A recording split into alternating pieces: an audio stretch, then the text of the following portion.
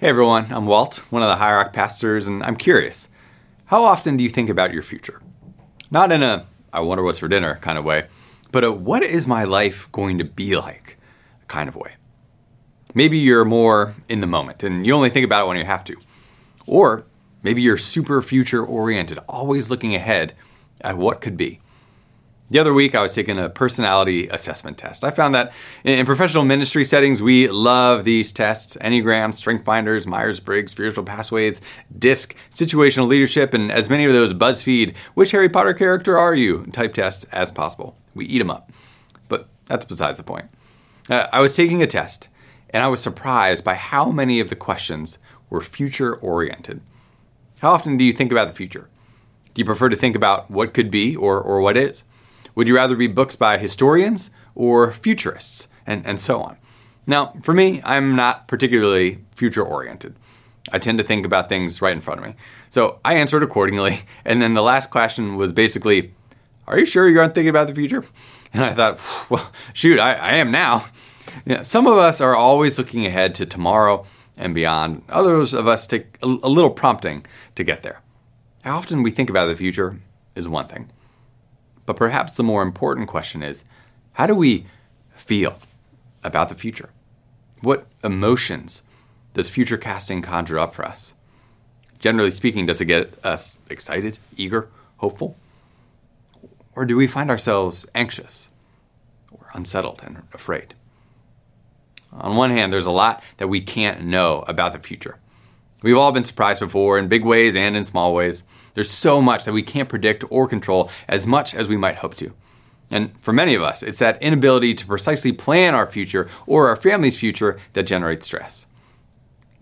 But on the other hand, most of what we forecast into the future is based on what's happening today.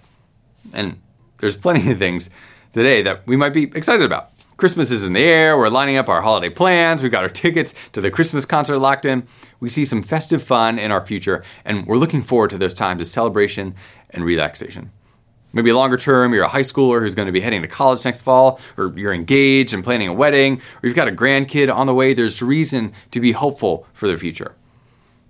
And yet there's also plenty of things happening in our lives and in our world that make our outlook decidedly darker. There's a lot in our world right now that leaves little room for hope. The conflict and death in Gaza, rising epidemics of loneliness among men, or mental health crises among teens, the creep of AI, the specter of another divisive election cycle, concerns about climate change. All of us can point to things out there that give us pause and make us wonder if tomorrow or next year or the generation after us are going to be okay. We look ahead with apprehension. But as big as the external stuff is, sometimes our fear of the future comes from something close at hand. Recently, I spoke to a good friend whose father had just been diagnosed with early-stage Alzheimer's. It brought up a whole host of questions ranging from care and treatment to how he should be prioritizing time with him before things progressed. The future began to look a lot harder. Another friend has a young daughter diagnosed with a 1 in a million disease that's stable for now, but is a ticking time bomb for something much worse. What's going to happen there? Some of us are looking at our marriages and wondering if we'll become one of those statistics. For about 2 years, Jen and I were struggling, but we never really addressed it. We just kept our heads down, kept moving forward, even though the tension was steadily building. And then the pandemic hit. We couldn't keep moving, and now we were stuck in our tiny apartment with a 2-year-old, a dog, and all of our unresolved problems. It was not pretty. A lot of the feelings that came out were anger and frustration and hurt, but what ran through them all was fear. What if I don't have a partner who's really for me? What if we can never figure this stuff out? What if we aren't able or willing to change? What kind of future do we actually have? Others of us are dealing with financial uncertainties. A big bill just came due. The company is going through layoffs. You're having a hard time getting the hours you need. When we don't know how we will provide for tomorrow, today can get pretty scary. Whatever our case may be, concerns for our health, for our kids, for the environment, or the government, or the development of a more just society, whatever feels most pressing to us will impact how we face the future. What kind of world will we end up living in? That's a big question. it cries out for a big response. And while it might not be the response we want, I'm excited to kick off our journey through the Gospel of Luke today. Because what Luke tells us about Jesus and Jesus' impact on the world is the response that we need. Luke was a traveling companion of Paul and a leader in the early church. He would have been influenced by Mark's Gospel, which we studied together earlier this year, and was commissioned by the most excellent Theophilus to write an account of the life of Jesus that included the testimonies of many eyewitnesses. We're going to spend the next 4 months exploring this gospel all the way up to Easter because there are some striking parallels between our story today and the people Luke was writing to. Just like in our world now, Luke was writing to people in a time of political turmoil, unrest, and uncertainty. Many were probably Greek-speaking, upper-class Roman citizens. They were well-educated and well-resourced Christians who were seeking encouragement in their faith as they wrestled with the cost of following Jesus. Luke opens up his gospel by establishing the setting. In the time of Herod, king of Judea. In 63 BC, Rome took control of Judea. It was pretty prime real estate if you wanted to control the region and provide a big tax revenue to the empire. In 37 BC, Herod was appointed the king over Judea by the Romans, where he reigned until right around the birth of Jesus. It probably goes without saying that the Judeans opposed Rome's occupation. Some did so in silence, waiting for God's Messiah to come and overthrow the Romans. Others acted through protest and sometimes violent uprising. These were quickly and brutally put down. But the oppression was more than just financial and political. There was a spiritual component to it as well. Herod actively oppressed the spirits of the people. He constantly provoked and insulted their faith, like when he had an eagle, the emblem of Rome, put atop the gate of the holy Jewish temple. When a group of Judeans tore it down, Herod had them killed. He died right around the time that Jesus was born, but instead of things calming down, his death prompted others to rush in to claim his throne, which resulted in even further bloodshed. These were difficult and fearful times with little reason for hope. And it was during this time that Zechariah the priest entered the picture. In the midst of this cultural pain of Roman oppression, Luke introduces us to a very personal type of pain as well. Zechariah and his wife Elizabeth were childless, and they were elderly. In the ancient Near East, not having kids was economically and socially disastrous. Today we have some safety nets like 401ks and Social Security, but as many of us know, full-time care for aging adults is incredibly costly. The fear of running out of resources is very real, and all the more so in the ancient Near East. Luke gives us some interesting information about this couple. He tells us that both of them were righteous in the sight of God, observing all the Lord's commands and decrees blamelessly. Why is that important? Because it was common thought that if you didn't have kids, it was because you had messed up and God was punishing you. It was your own fault. But Luke is underscoring the fact that this was not the case. Zechariah and Elizabeth aren't childless because they're bad people who deserve to be punished. They were childless because life is unfair. And the world is hard, filled with all kinds of pain and loss. They were a righteous couple who loved God and loved one another, but their future was bleak. They were in a literal kingdom of oppression under the Romans, but also under the strain of a different kind of kingdom, a kingdom of darkness and death and hopelessness. Many high rockers know the pain of childlessness and fertility challenges all too well. The pain of a dream, a life hoped for that feels more and more out of reach. Even if childlessness isn't your story, I think all of us know the feeling of having some dream die or a vision of our life vanish, whether in an instant or over many years. Not because of any sin we may have committed, but because the world is hard and filled with all kinds of loss. And like Zechariah and Elizabeth, there may have been times where your future felt bleak. And maybe you're in such a time right now. But something interrupted the track that Zechariah was on. Zechariah was one of the priests who served at the temple.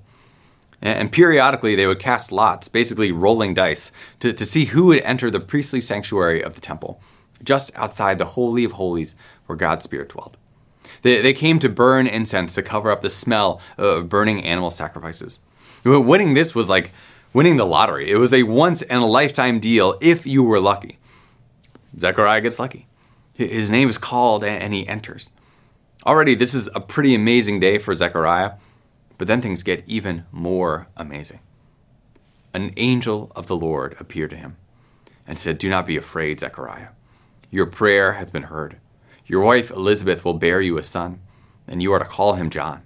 He will be a joy and delight to you, and many will rejoice because of his birth, for he will be great in the sight of the Lord." In an instant, Zechariah and Elizabeth's life has changed completely. What they had assumed was impossibility was going to become a reality. God had made a way.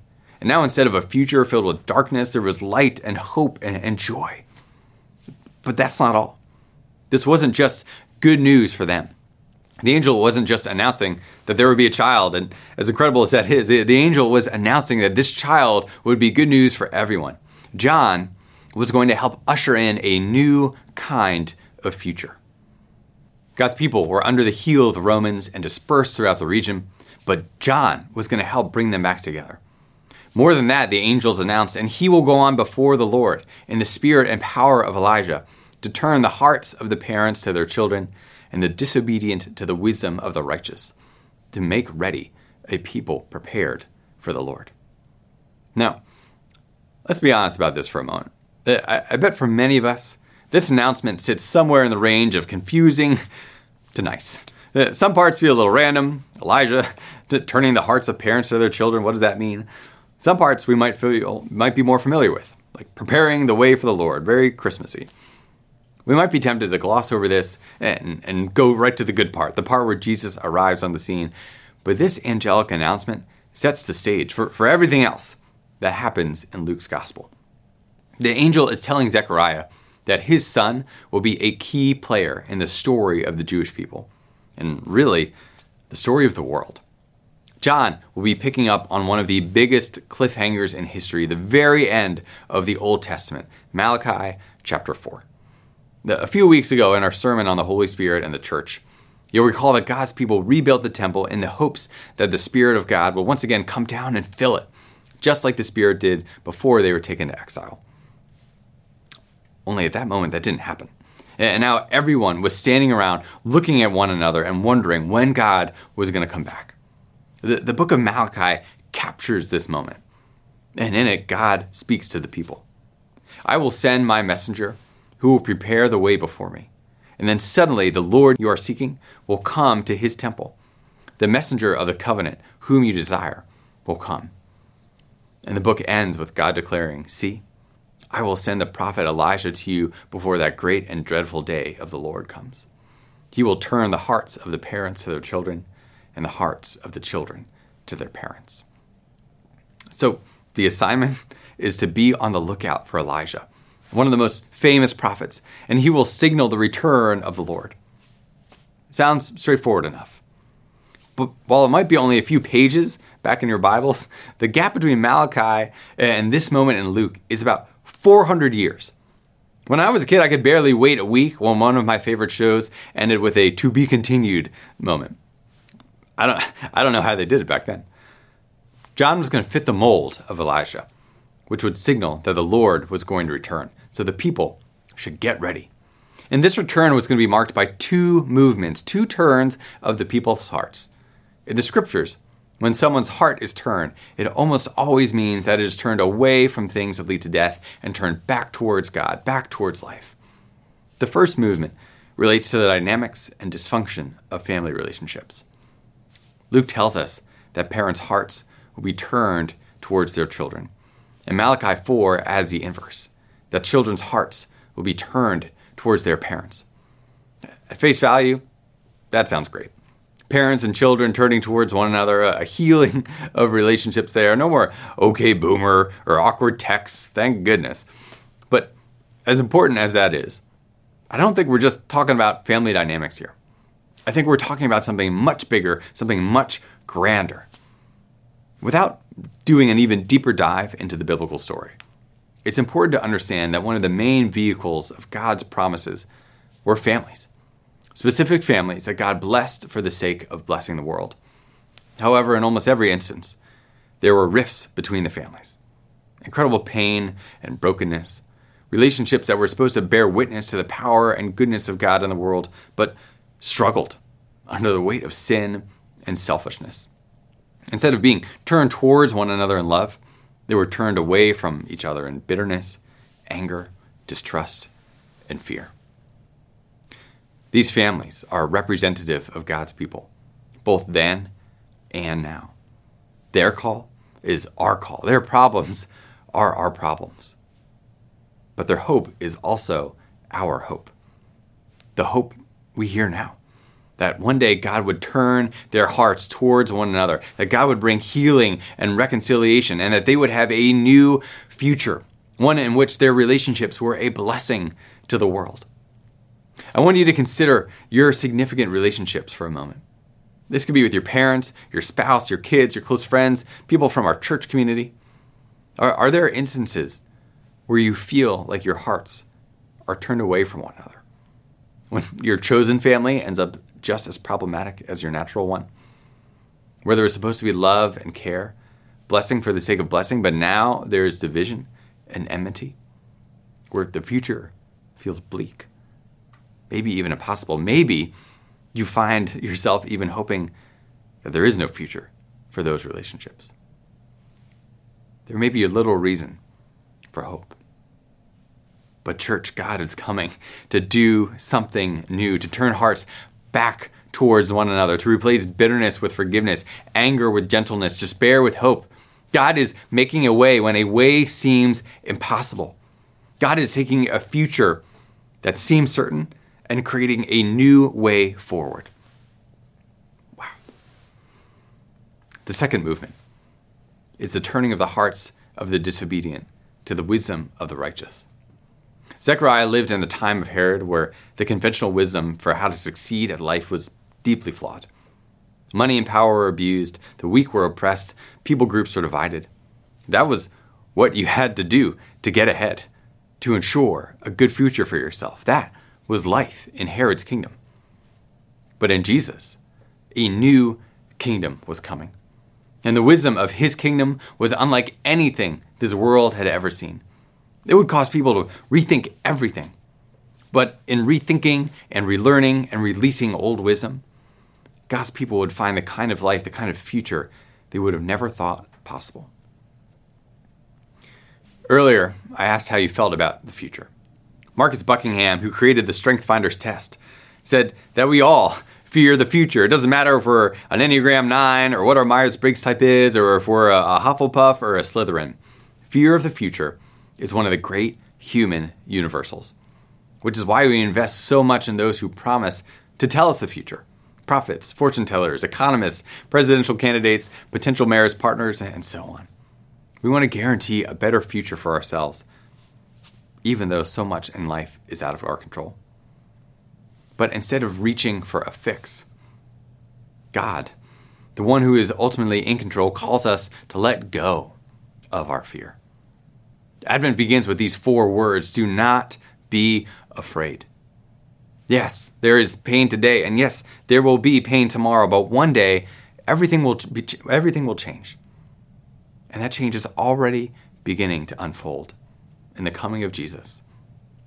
Some have called the theme of Luke's gospel the great reversal. Throughout its pages, Jesus is turning hearts from old ways to new things, old wisdom to new righteousness, an old kingdom to a new kingdom. It is the kind of reversal we all need, we all yearn for. It might even be hard to let down our guard enough to hope for that kind of future.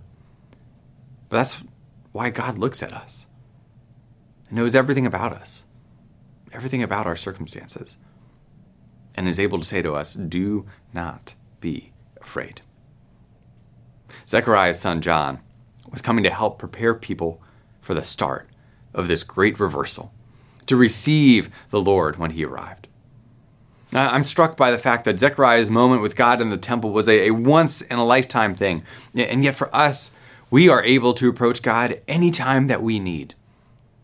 Zechariah had strict limits for when he could access God. But as Pastor Dave reminded us last week, when we look to the end of Luke's gospel, we see something different.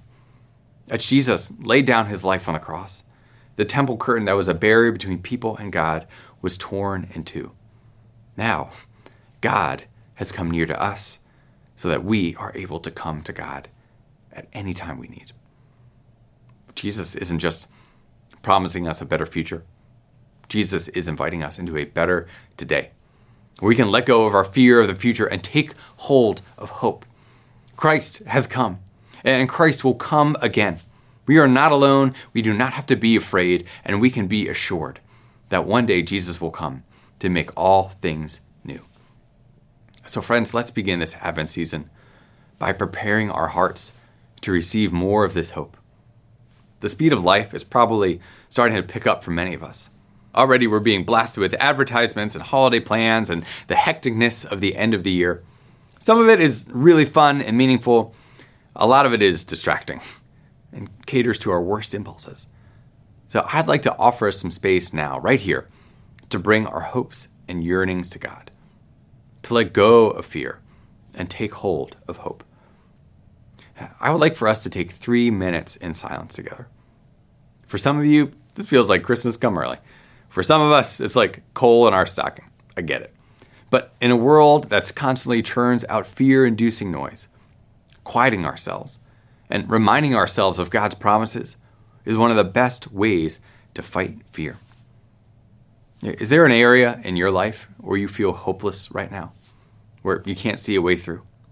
Is there a space where you need Jesus to create a great reversal in your life, in your family, in your community? I want you to take this time to offer these fears to God. You can use the hands down, hands up prayer to physically enact letting go of fear and taking hold of hope. Or you could use a breath prayer, such as inhale, do not be afraid. Exhale, God is with me. Brothers and sisters, Christ has come. So let's enjoy God's presence together now.